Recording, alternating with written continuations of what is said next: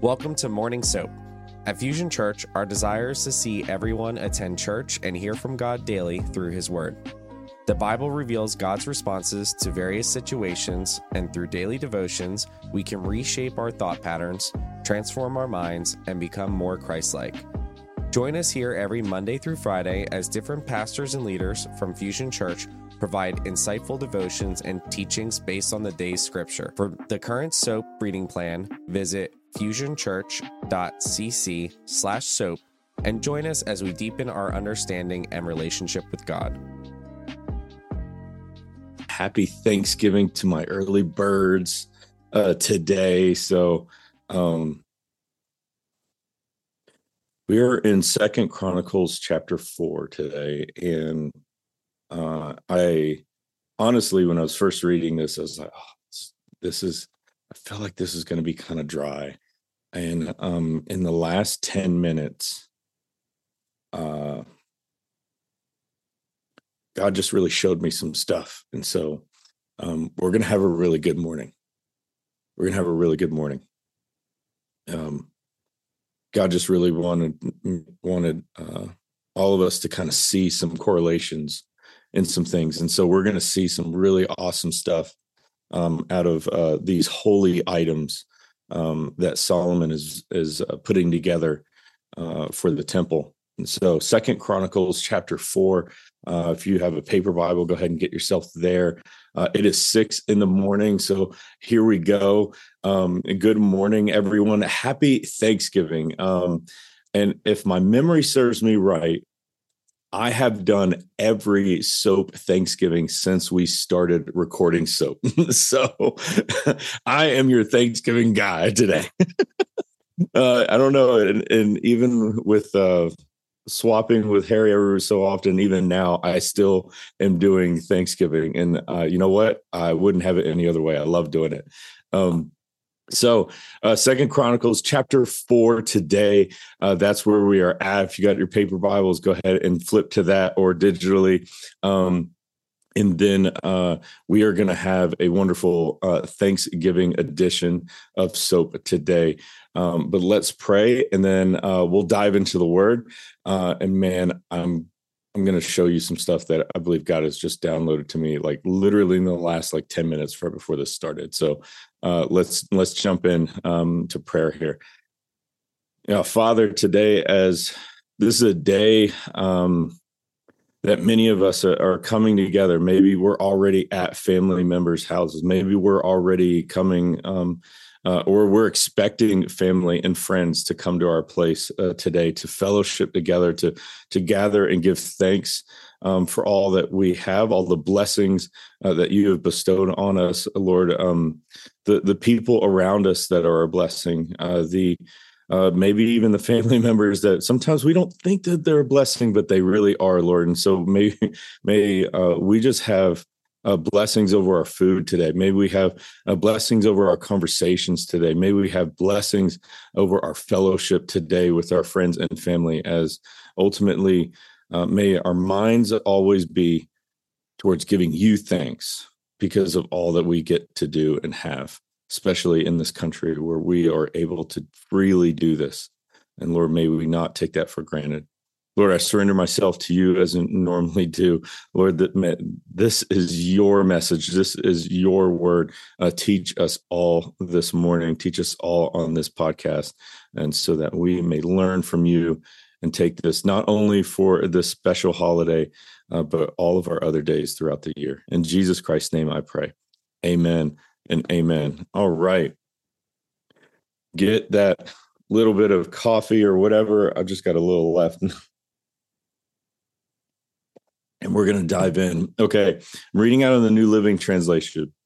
The wonderful thing about this translation is that it puts a lot of the measurements that we're going to read already in converting that into measurements that we're going to understand today. So if you're reading out of your other Bible and it says cubits, typically, if you just look at it, it's from the tip of your finger to your elbow. On an average scale, that was a cubit. And that was roughly 2 feet. But you can kind of, I mean, some people's got a bigger arm than others, and so that's why we've gone to something a little bit more rigid. But hey, that's what you had when you were traveling in the desert for 40 years. Is you had your arm. So there you go. But anyway, let's dive into it. Verse 1.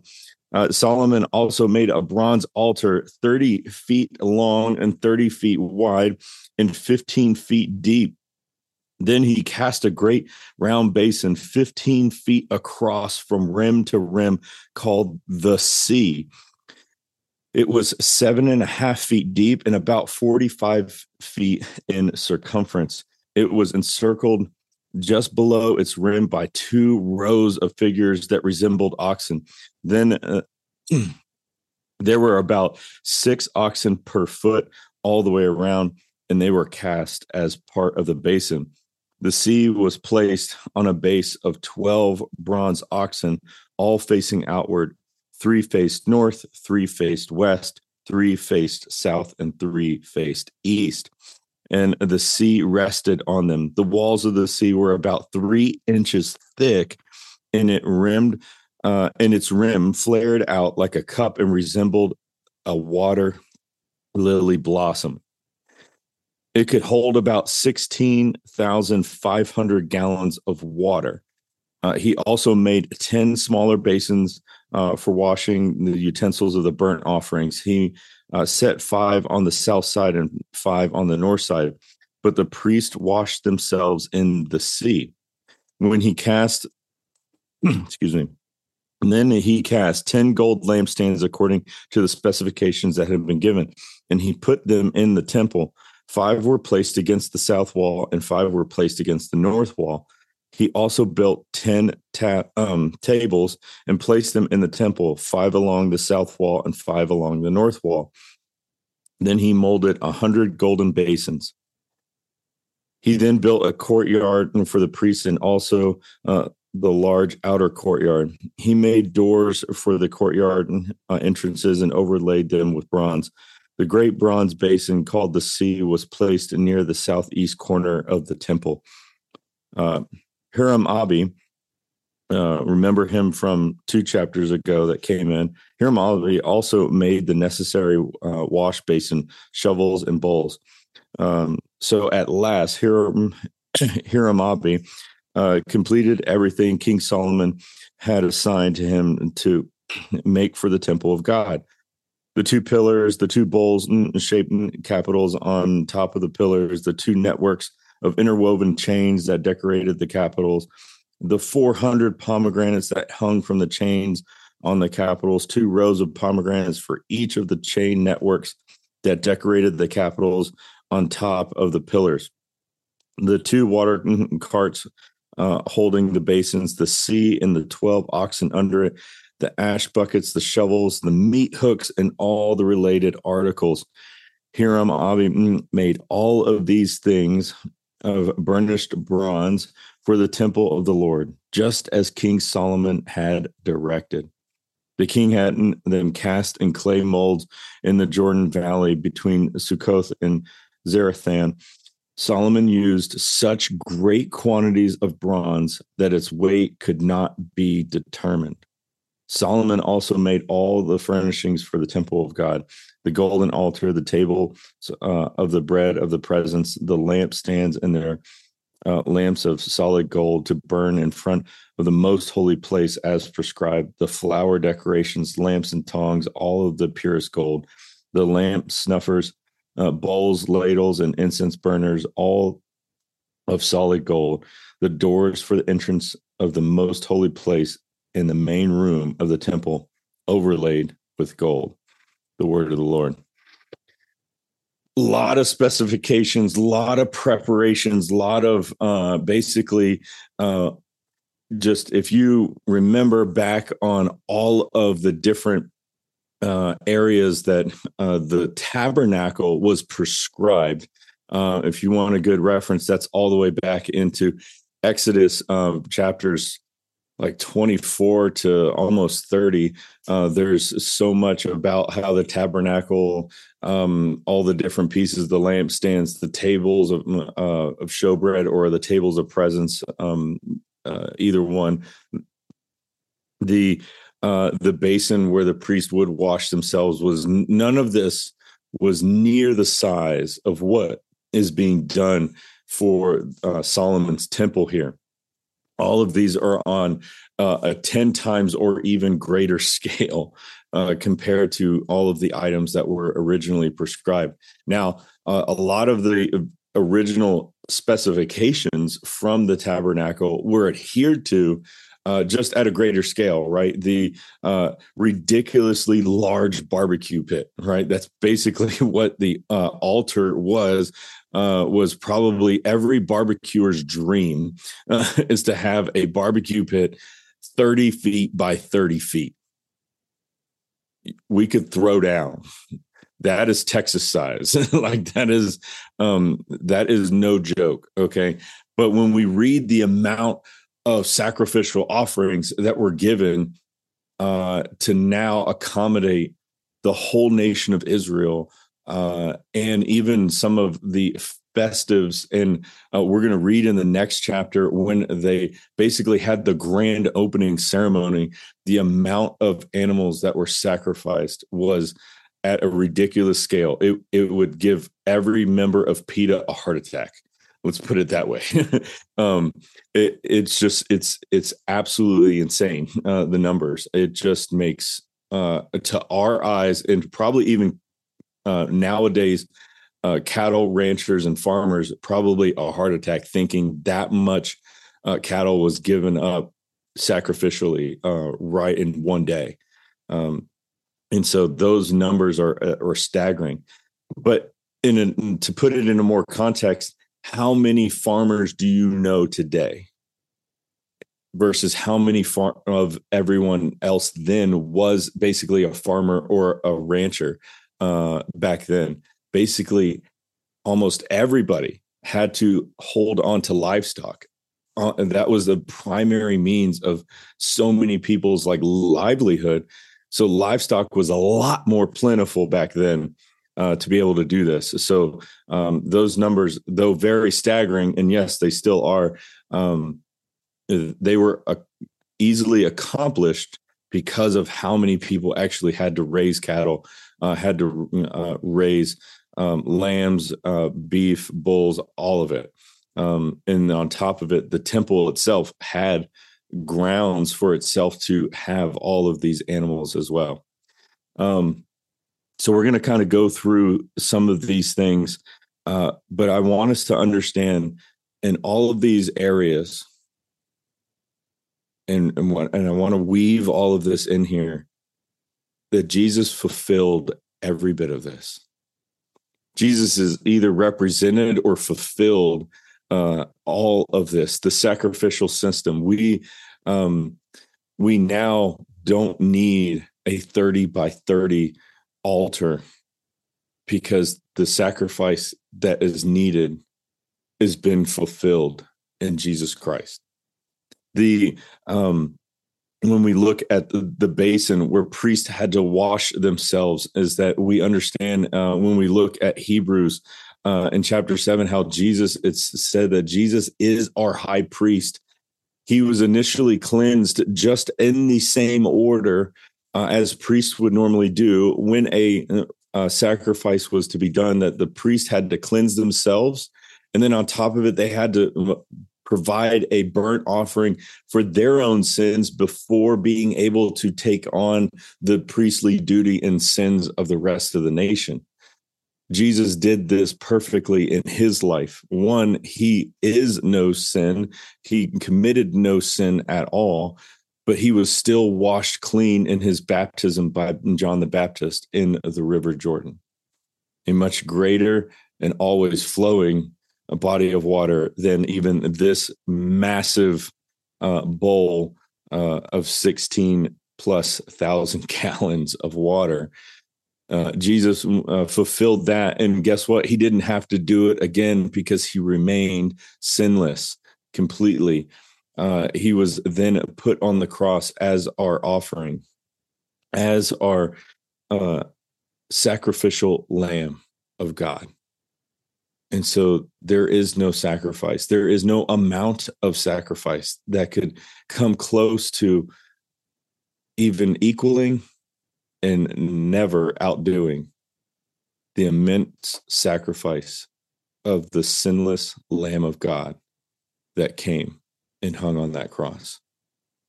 We see so much of other semblance in here that it's looked on just the grand scale of this. It's just immense. The sea itself was just this massive, beautiful bowl of water that the priest would have to. I mean, the priest could jump in and swim in this thing. Now, hopefully they didn't. Hopefully there's always one, right? And whenever like there's always that one, but I don't believe he's ever talked about in here. Thank God. But they had to cleanse themselves. We can look back, and that's what Aaron and his sons had to do originally to sanctify themselves when they were firstly ordained. This is what every priest had to do to wash themselves, their hands and feet primarily. What semblance is that when we are also called to be the hands and feet of Jesus through our walk? So how often are we washing ourselves? And here's the wonderful thing. We don't need to come to a bowl, a giant basin. And now I hope you're doing hygiene, but we don't need to do this in a ritualistic way to say that for me to operate today, that I have to go ritually wash my hands and feet in a religious manner. We are washed clean from head to toe by the blood of Christ. Our faith in him alone washes us clean by his sacrifice, by his blood, by his stripes. We are healed. And so that we don't have to do this anymore. And that's one of the beauties of this, is as magnificent that this sounds, as from engineering and architectural and artist-like way. This is magnificent. This is amazing. There's been nothing like this ever built.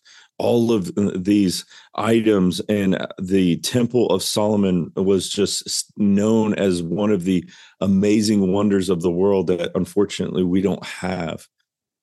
But the need for it is gone. The need for all of this is wiped away and has been fulfilled in such perfect harmony through Jesus Christ. And so that's all of this points to him. All of this points to what he's already accomplished today. It already points to everything that we should be thankful for, that we don't have to come to the altar and offer up animals. We don't have to do any of that. We just need to have faith. Faith that renews our mind, faith that changes our lives, faith that exudes and reflects the light of Jesus Christ into this world, faith that continues to grow, hence why Jesus used the illustration of a mustard seed and not a grain of sand, because our faith grows, and may it continue to grow in our walk, in our obedience, in our worship, in our fellowship with him. And so we see also these other beautiful illustrations of instead of one lampstand, we now have 10. Instead of one table of showbread or table of bread of presence, we have 10 of these. And so the specifications for the table are in Exodus 25, verses 23 through 30, and the lampstand specifications are in Exodus 25, 31 to 40 for all of these. And it's beautiful on how it's all designed, and all of the gold on the lampstand and the table. But here's the big significance, is the table in general, whether there's 1 or 10, the symbolism of what all of this is for is to show how God wants to have fellowship with his people. That's the whole point of it. The table's there to show that God wants to sit at the table with us and break bread.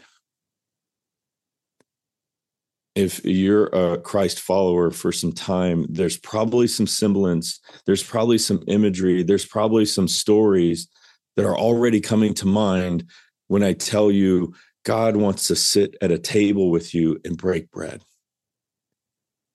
We start all the way back to where God was with Israel for 40 years in the desert, wandering throughout, and every day, except Sunday, but twice on Saturday, for the exception on Sunday, he had manna for everyone.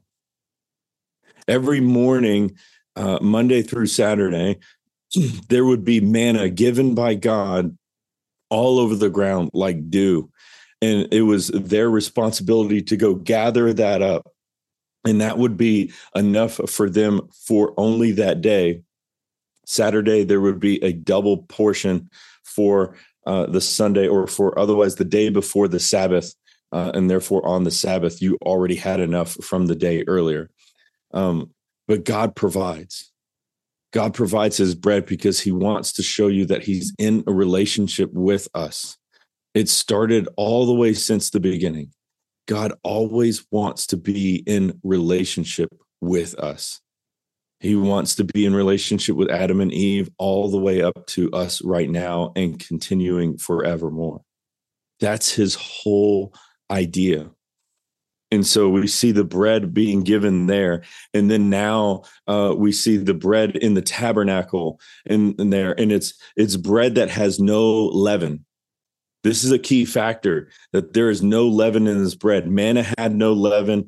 The bread or the cakes that sometimes, if in certain Bibles, it would say the cakes, that it would be brought with no leaven, no pride. It wouldn't puff up. That's what, or otherwise yeast, right, is another kind of modern term of putting it. That yeast in the bread puffs it up and makes it that wonderful, big, nice size that we love to have and all of that good stuff. But here, the symbolism is having nothing that is going to puff you up. I just want you to come with no pride. And what does that mean? I need you to come with a humble heart. I want you to come to my table with a humble heart. I was thinking about this, and there's a level of, if I walk into a classroom, when I was a student in high school, when I was a student in college, if I walked in with this heart that I knew it all already, there's nothing you can teach me. This is a waste. I came in with pride. I came in with arrogance. How much did you learn that day in that class? Nothing.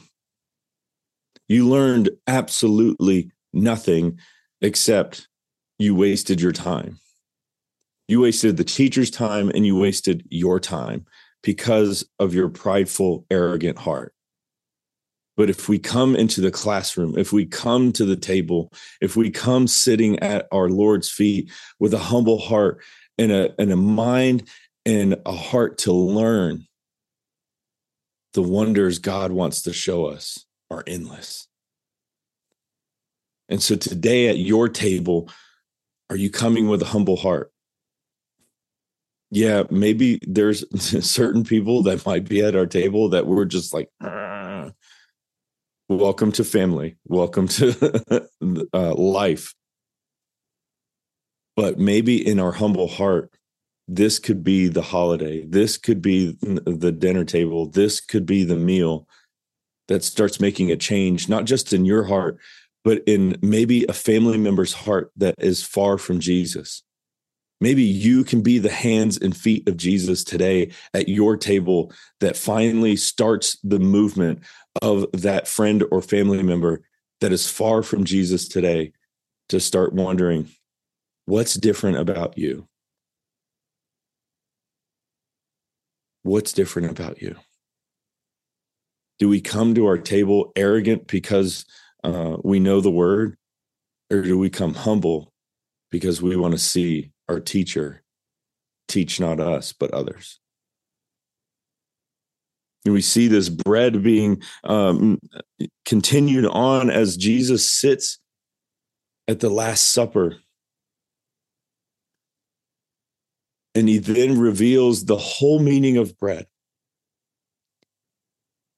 From the manna to the showbread in the tabernacle to now the bread in the temple on the, not only one, but now 10 tables, the bread given, the bread that wants fellowship, the bread, it's Jesus's body.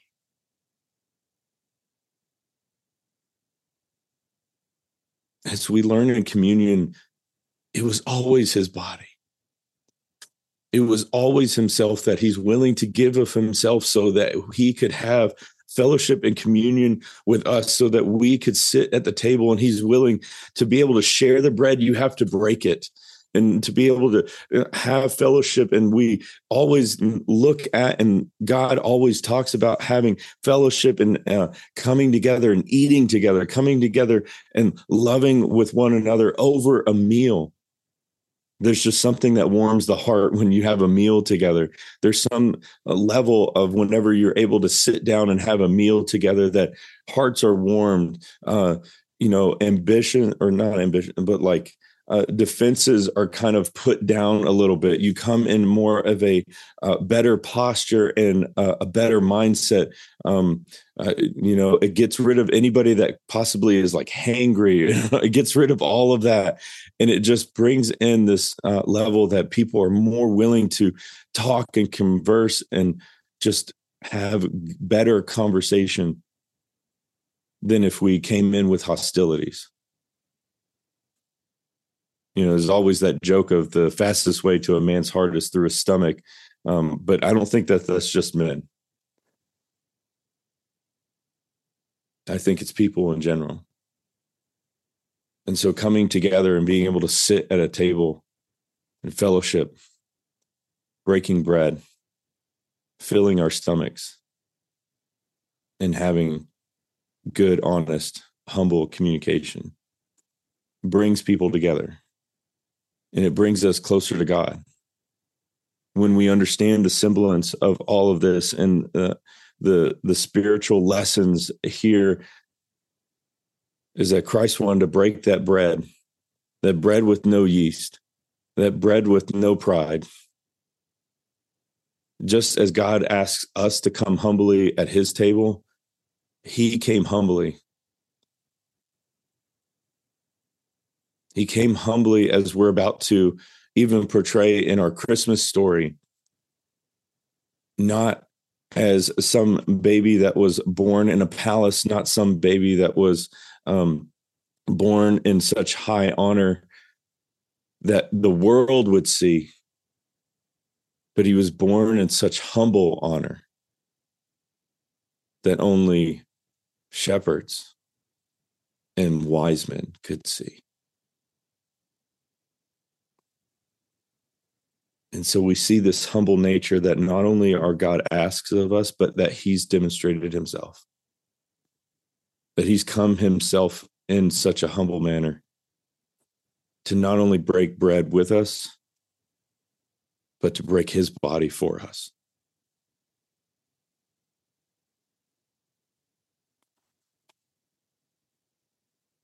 So I pray this Thanksgiving,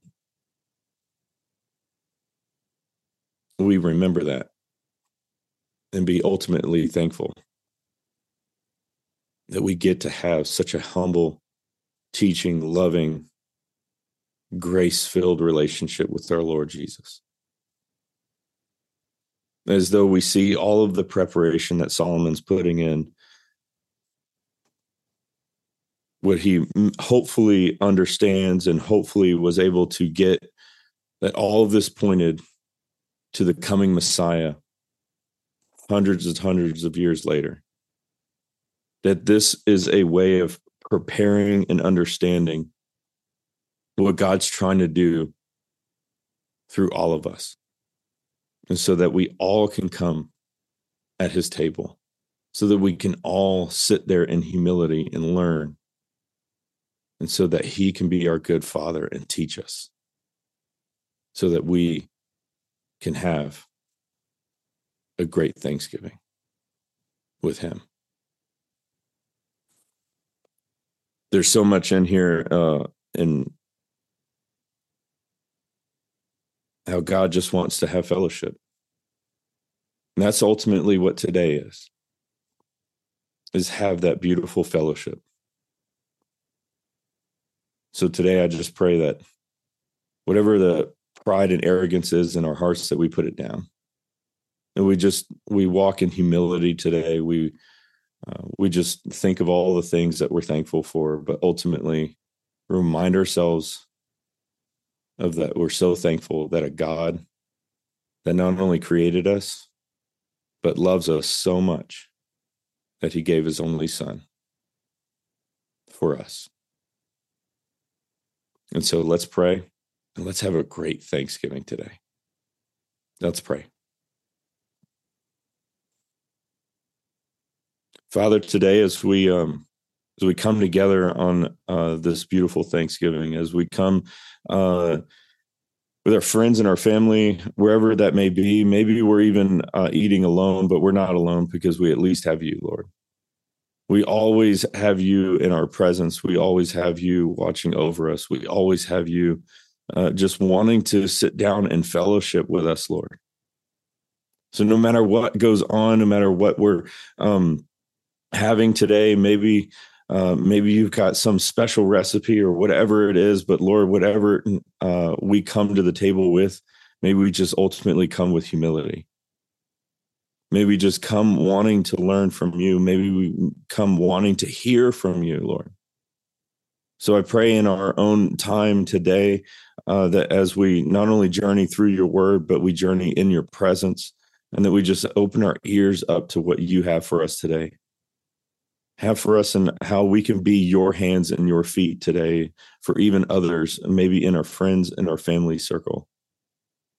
Father, I just thank you for always just willing to lay down your bread, your body for us.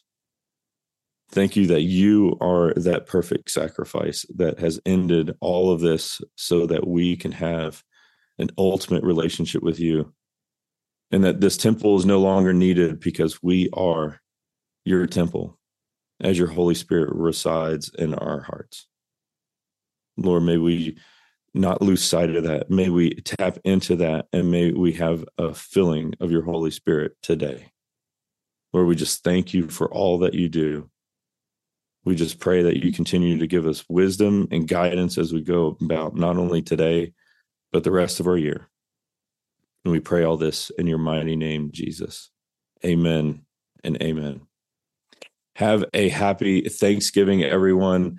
I hope everything goes well. Your food is cooked perfectly and your conversations are blessed. Have a good one. Take care. God bless. See you next time.